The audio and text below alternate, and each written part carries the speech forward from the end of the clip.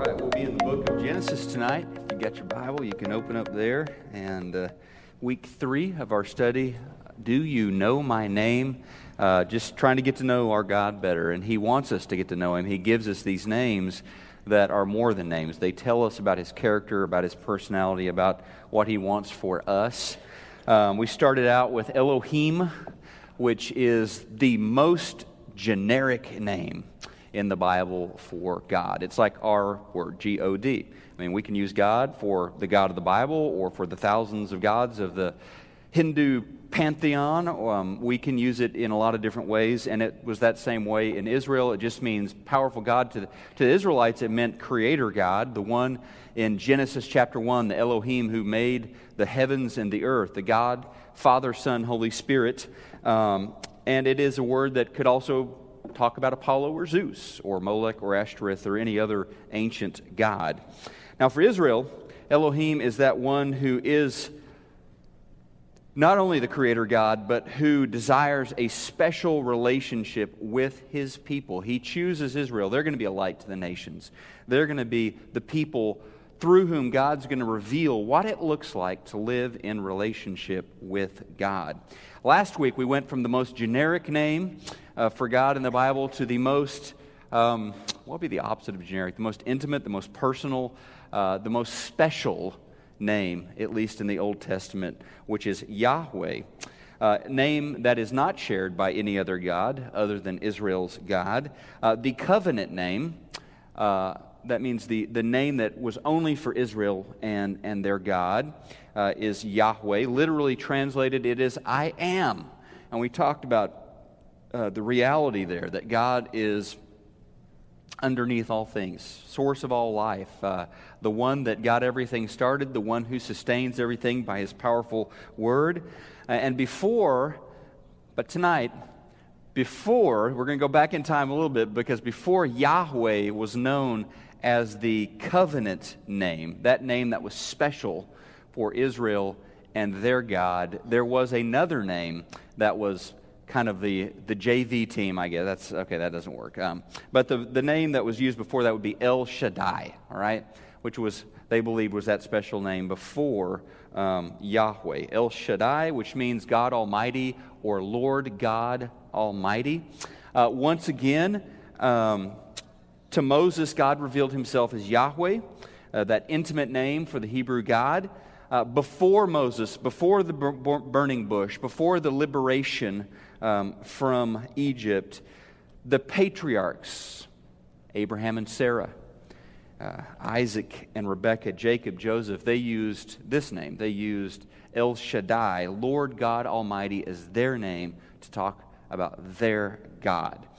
It's a name, I think, that is powerful.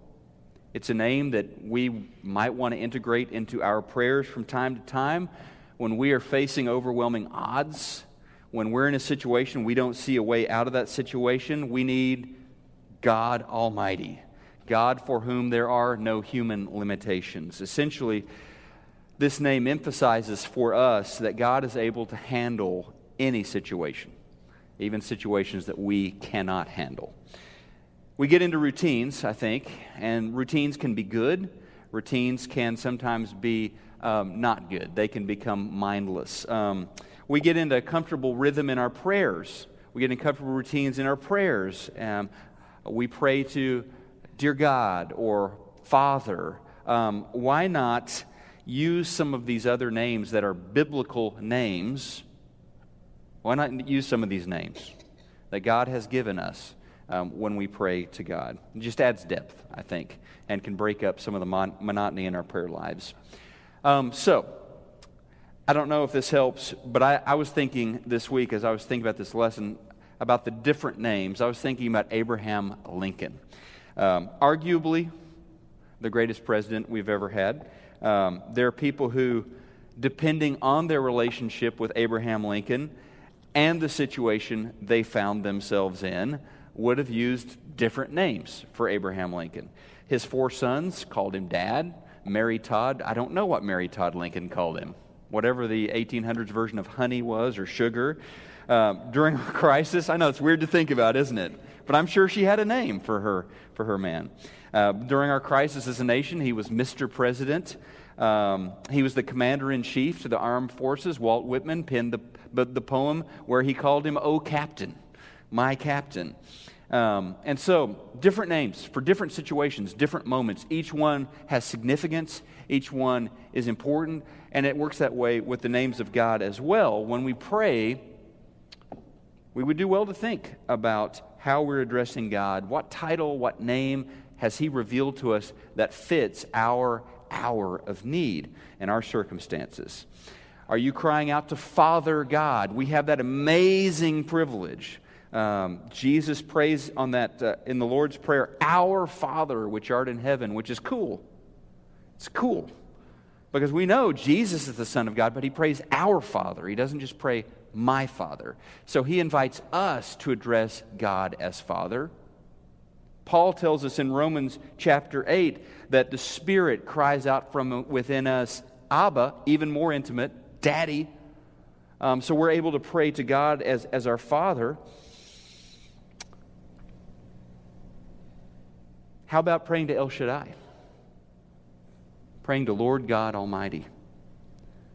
It's a powerful thing, I think, to use in our circumstances and allow those circumstances to steer us to these different names that God has given us. Everyone knows there are different names that fit different situations. I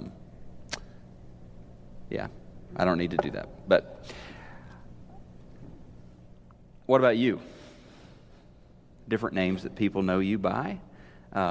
Different names that people use. When you cut them off in traffic on 635, they might use one name. If I teach at a university class, I might be Dr. Dabbs, might be Professor Dabbs. That doesn't happen very often anymore, and it sounds incredibly weird. Preacher, the preacher. My wife calls me Babe. Okay, that's her name for me. My kids call me Dad. When we lived in Brazil, I was Dr. Wesley. I wasn't Gordon in Brazil. And I think I've told you before, there was a good reason for that, because my first name means fat in Portuguese. See, it's really worse than that. Gordo is fat. Gordon means very fat. So, didn't use that name. And didn't share that name with a lot of Brazilian people. So it's a little weird now that they see me popping up on Facebook as Gordon Dabbs and they're making comments and, anyway. Especially in a country where they use nicknames, right? The backs of their jerseys, you probably wouldn't know this as an American, but their seleção, their national team, they all have nicknames on the back of their jerseys. They don't really generally have their real names. So anyway, speaking of context, we learn a lot, as we've been talking about the last few weeks, about these names of God by going to those specific moments where those names were revealed.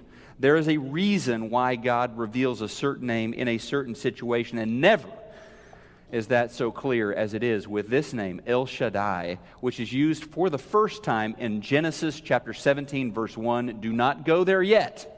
We've got to work our way up to Genesis 17:1, and obviously that is right in the middle of the story of Abraham. Let's start in Genesis 12, the calling of Abram. The Lord has said, verse 1, the Lord had said to Abram, leave your country. Think about this. Leave your country, leave your people, leave your father's household, and go to the land I will show you. I will make you into a great nation. I will bless you. I will make your name great, and you will be a blessing. I will bless those who bless you, and whoever curses you, I will curse, and all the peoples on earth will be blessed through you.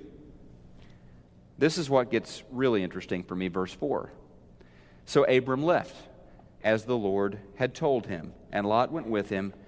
Abram was 75 years old when he set out from Haran. 75 years old when God put a calling on his life. He took his wife Sarai his nephew Lot, all the possessions they had accumulated, the people they had acquired in Haran, and they set out for the land of Canaan, and they arrived there. So, Scripture, think about Abram in the context of Scripture. Huge leap in the story of Scripture. We have been painting the history of the world and God's interaction with the world with broad brushstrokes. God is dealing with humanity in general. He makes the world. He makes man and woman. You have the story of Noah. But God is relating in this very big picture sort of way. And in Genesis chapter 12, all of history, and for the rest of the book, basically, of Genesis, all of history is going to zoom in on this one individual figure and his wife, right, and their family. Abram and Sarai, 75 years old. I just can't get over that. I mean, he had been getting the discount at Denny's for 20 years at this point, okay? 75 years old. Incredible leap of faith to basically reset. I mean, that's when you settle down. That's when you find a comfortable chair and you watch the family or the grandkids, if he had any, but he didn't, did he? 75 years old, he sets off on this grand adventure. So the Bible has been relating these big picture world history stories from Noah up until this point. Well, things change here in Genesis 12. Now it all turns on this one senior citizen named Abram. So for the first time, the nation of Israel is beginning to come into focus.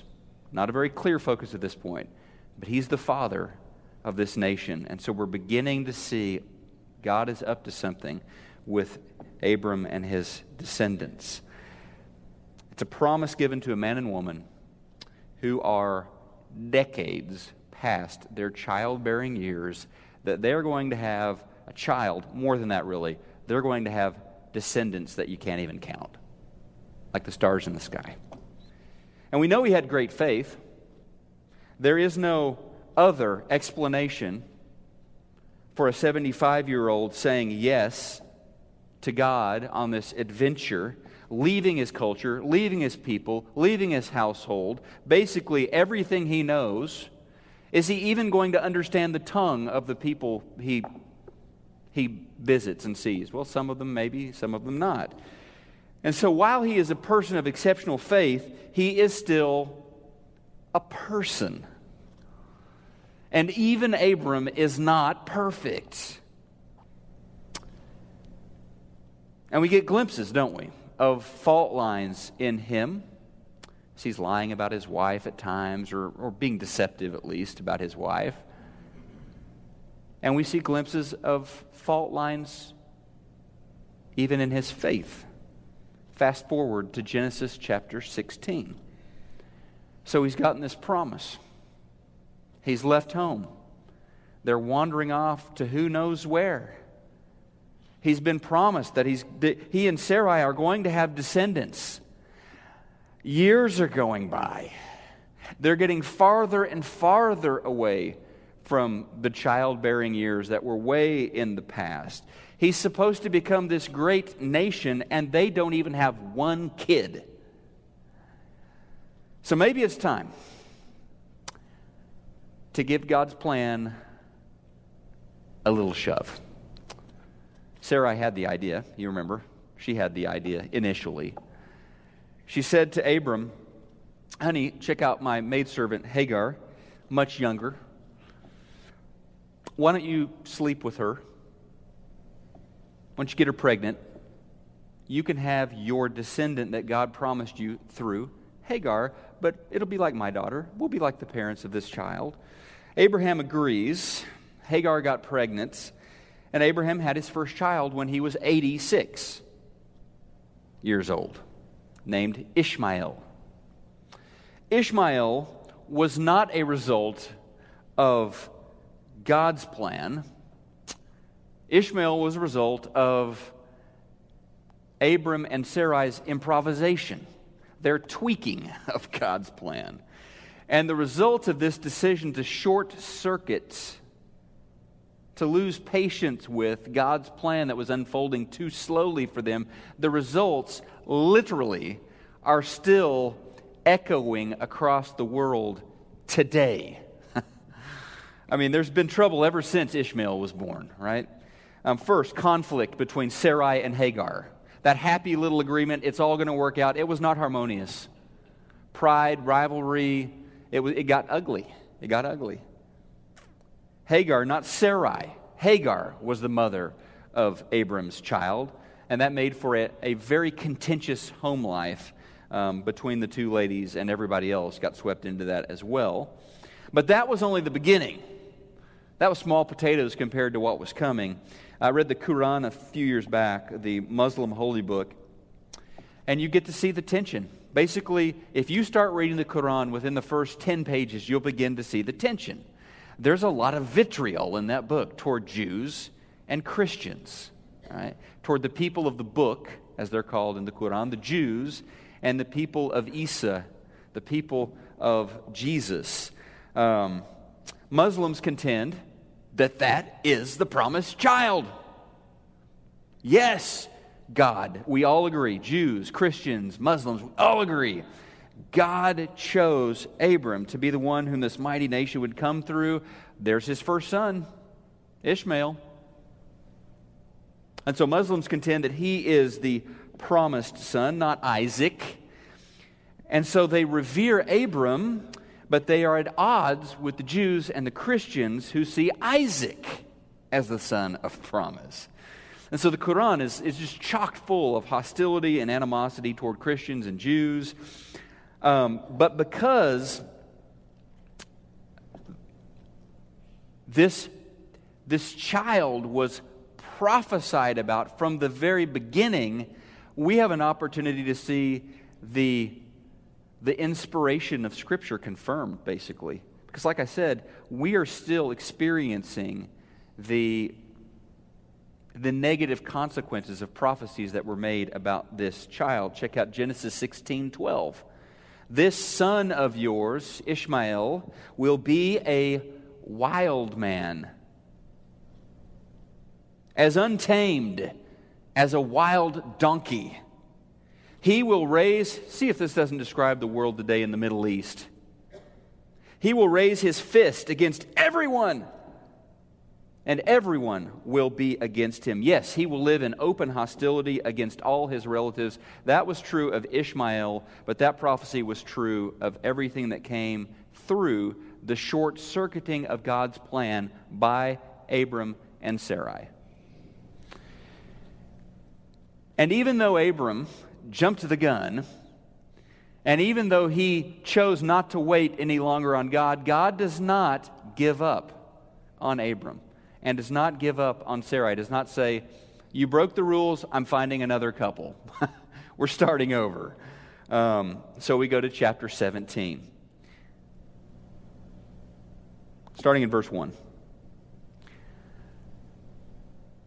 When Abram was 99 years old, the Lord appeared to him and said, I am El Shaddai.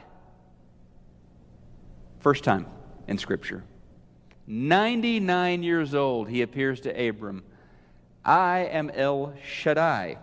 Walk before me and be blameless. I will confirm my covenant between me and you, and will greatly increase your numbers. Wow. Abram fell face down, and God said to him, as for me, this is my covenant with you. You will no longer be the father of, you will be the father of many nations. You will no longer be called Abram, which means exalted father. Your name will be Abraham, father of multitudes. For I have made you a father of many nations. I will make you very fruitful. And remember, no Isaac yet. God also said to Abram, moving to verses 15 and 17, God also said to Abraham, now the new name, as for Sarai, your wife, You are no longer to call her Sarai. Her name will be Sarah. We're not sure about the meaning of the name. Probably princess. Seriously, probably princess. Her name will be Sarah. I will bless her. So it's not just a promise for him, it's also for her. I will bless her and surely give you a son by her. I will bless her so that she will be the mother of nations. Kings of peoples will come from her, including the King of Kings. Abraham fell face down. He laughed and said to himself, will a son be born to a man 100 years old? Will Sarah give birth at the age of 90?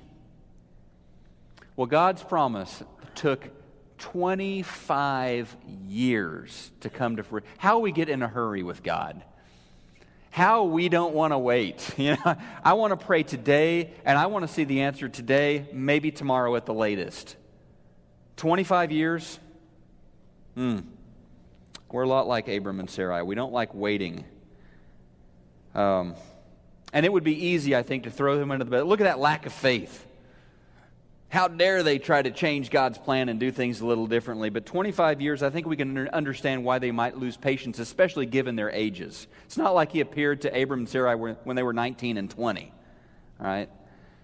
So Isaac is finally born to Abraham and Sarah when the father is 100, the mother is 90, and they gave him the name, and it's a perfect name.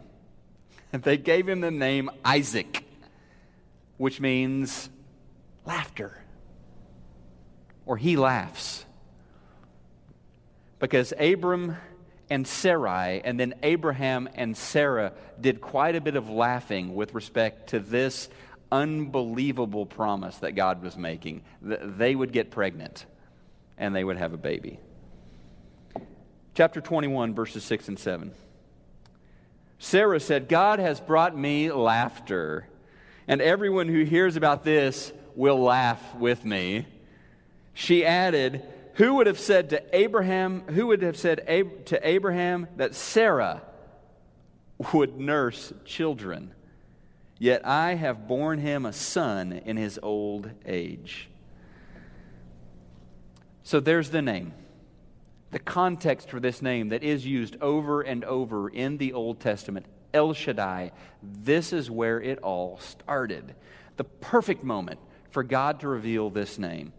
Almighty God, Lord God Almighty. By any human account, this situation was impossible. You don't see couples aged 190 on the diaper aisle. Well, you might see them in the diaper aisle at Walmart, but not because they have a baby, right? They're not looking for onesies. They're not looking for strollers, because that's not possible. That can't happen. So really, who can blame Abraham for doubting back when he and Sarah, or Sarai back then, concocted this whole scheme that resulted in Ishmael? And I think, if we're honest with the text, it is easier for us, or maybe I should speak for myself. Sometimes it is easier for me to believe in God's power when it comes to kind of the big scheme of the universe. God who speaks and galaxies are created. God who speaks and the world we know is created, teeming with life. God, the miracle of God being immortal with no beginning and no end. So this God, the God who operates in the grand scheme of things, the big picture God who is doing all of this amazing stuff in the universe. And somehow, for me, that's sometimes easier to believe. And it tends to break down sometimes when it gets to me. Do I believe that God is still at work? Do I believe that God can do anything in my life, in my world, in my marriage, in my ministry, with my kids? Do I believe that El Shaddai is still El Shaddai, or did he kind of hang that name up? And he doesn't do the almighty stuff anymore. And somehow, I don't know if you identify with this at all, but the big picture stuff easier. My life, my situation, my prayers, It's a little trickier there, doesn't it? God is powerful in speaking the universe into existence, but what about me? And I think that's where the breakdown of faith happens with a lot of people. Somehow things like the creation, the virgin birth, the resurrection, somehow things like that come easier for people than the reality that God is actually working in their circumstances, in their life. Whether it's in our relationships, our finances, our careers, goals, dreams, challenges, struggles, can God cure this illness? Somehow our individual life circumstances make it harder for us, I think, to believe in El Shaddai, to believe in Lord God Almighty. So when life gets hard, when we can't see God or what God is up to, like there are gaps in Abram's story where clearly he couldn't see what God was up to. When we have these gaps in our life, when we struggle, that's where we find out what we really believe. And that's where we find out what kind of faith we have. Faith is not needed when you can see everything God is up to. Oh, God is doing this, and God is about to do this. And next, after that, God is going to do this. When you can see God's plan laid out like that, you don't need faith. You need faith when you can't see it. You need faith when you have no idea what is going on. And I think that's one of the reasons the New Testament calls him the father of our faith. Because he, even though it wasn't perfect, he continued to trust, even when he couldn't see what God was up to. So, Isaiah 55, El Shaddai announced, "My plans are not your plans, and my ways are not your ways." So basically, it's a very nice way, isn't it, of God telling us, you're not going to be able to keep up with what I'm doing, okay? You're not going to be able to understand what I'm up to. Even that lion of faith, Abraham, struggled with this, trying to tweak a plan that he did not understand or was tired of waiting on when he got up in age and wasn't buying into God's timeline. Consider Jesus. The Jews had been waiting for Jesus, or waiting for the Messiah, the Messiah. They had been waiting for centuries for God to send Messiah. Waiting and waiting, and then, seriously? A carpenter from Nazareth. That's the Savior of the world. This is the Messiah. And he's arrested by the Romans. He's put on trial. He's hung on a cross until he dies. That's the Messiah that we've been waiting on for generations. El Shaddai says to us over and over again, my ways are not your ways. My plans are not your plans. And if we're honest, his ways much of the time, they do not track with our vision of how things should work. What would be best for me? What would be best for my life and my family and this church and this country? My ways are not your ways. My plans are not your plans. And while I may not always approve of the specifics of what he's doing or understand those specifics of what he's doing in my life, El Shaddai is always full of surprises since the day he revealed that name to a 100-year-old man, a 99-year-old man. I think you can round at some point when you get up to 99, but he's shown up at some spots that have completely blown me away, and I think we could all share stories tonight, and I had a couple of different ones. I'll just share one with you. And we had been in Brazil for several years. We were planting the church there, a little backstory there, so we were with the mission team. And been there for several years, finally get the Portuguese down, finally feel like, okay, the work is getting some traction, the church is beginning to grow, good things are starting to happen. And then we lost a significant amount of support. That happens to missionaries from time to time because circumstances change back here on the other side of the world. And so we lost a significant amount of support, and we're like, wow, this is hard. We can't stay here without replacing that support. Don't really want to move back to the States to try to raise money, to spend months trying to raise that money. What are we going to do?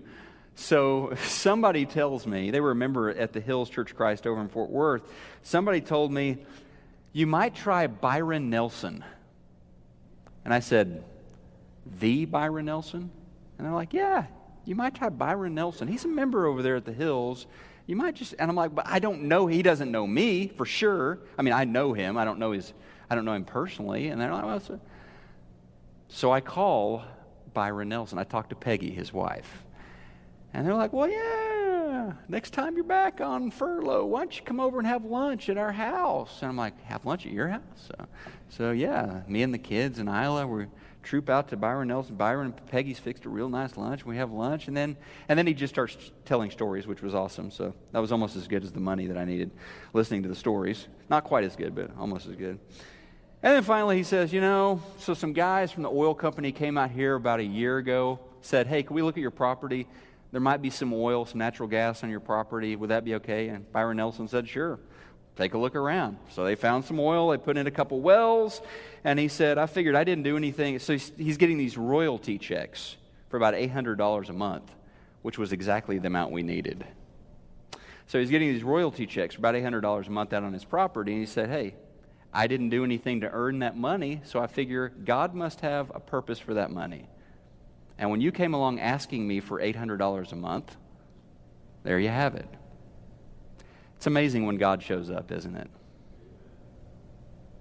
His ways are not our ways, but God always shows up. I think it's God's way of reminding me, God's way of reminding us that we are weak, but He is strong. That we have an ally in this life who is greater than we can imagine. And Paul talked about this, 2 Corinthians 4, verse 7. Paul said, we have this treasure from God, but we are like clay jars that hold the treasure. This shows that the great power is from God, not from us. The great power is from God. It's not from you. It's not from me. It's not from us. So you see, we need to know, and I think the world needs to know, that it's El Shaddai's power at work in us. That whatever we do, whatever impact we have on the community, on the city, on the world that is good, that is only God working through us and through us. So one final word.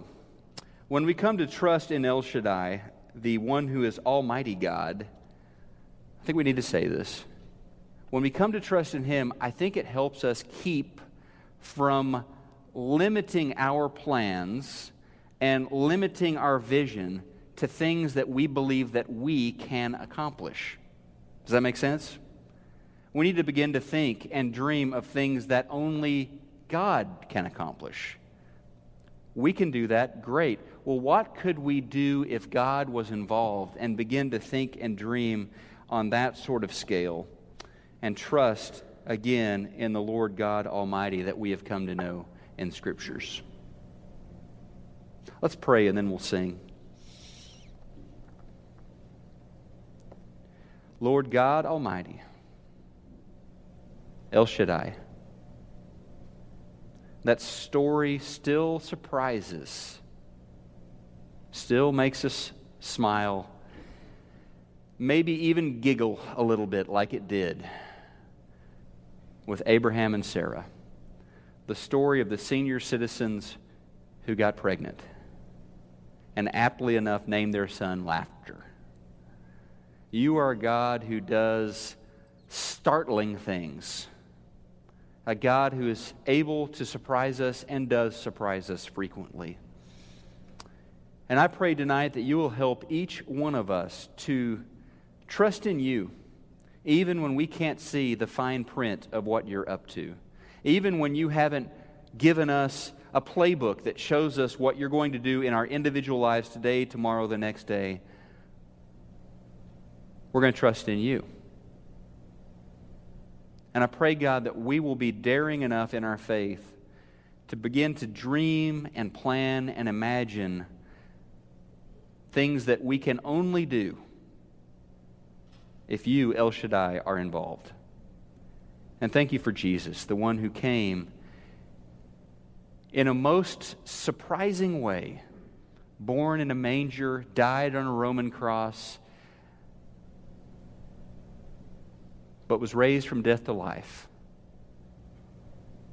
appeared to hundreds, ascended to heaven, reigns at your right hand, and is Lord of lords and King of kings. What an amazing story. And He is our Lord, and we have been delivered by Him. Thank you for that. We pray all of that in your mighty name. Amen. Let's be standing. Yeah, we're going to sing this song, and let's let this be our closing.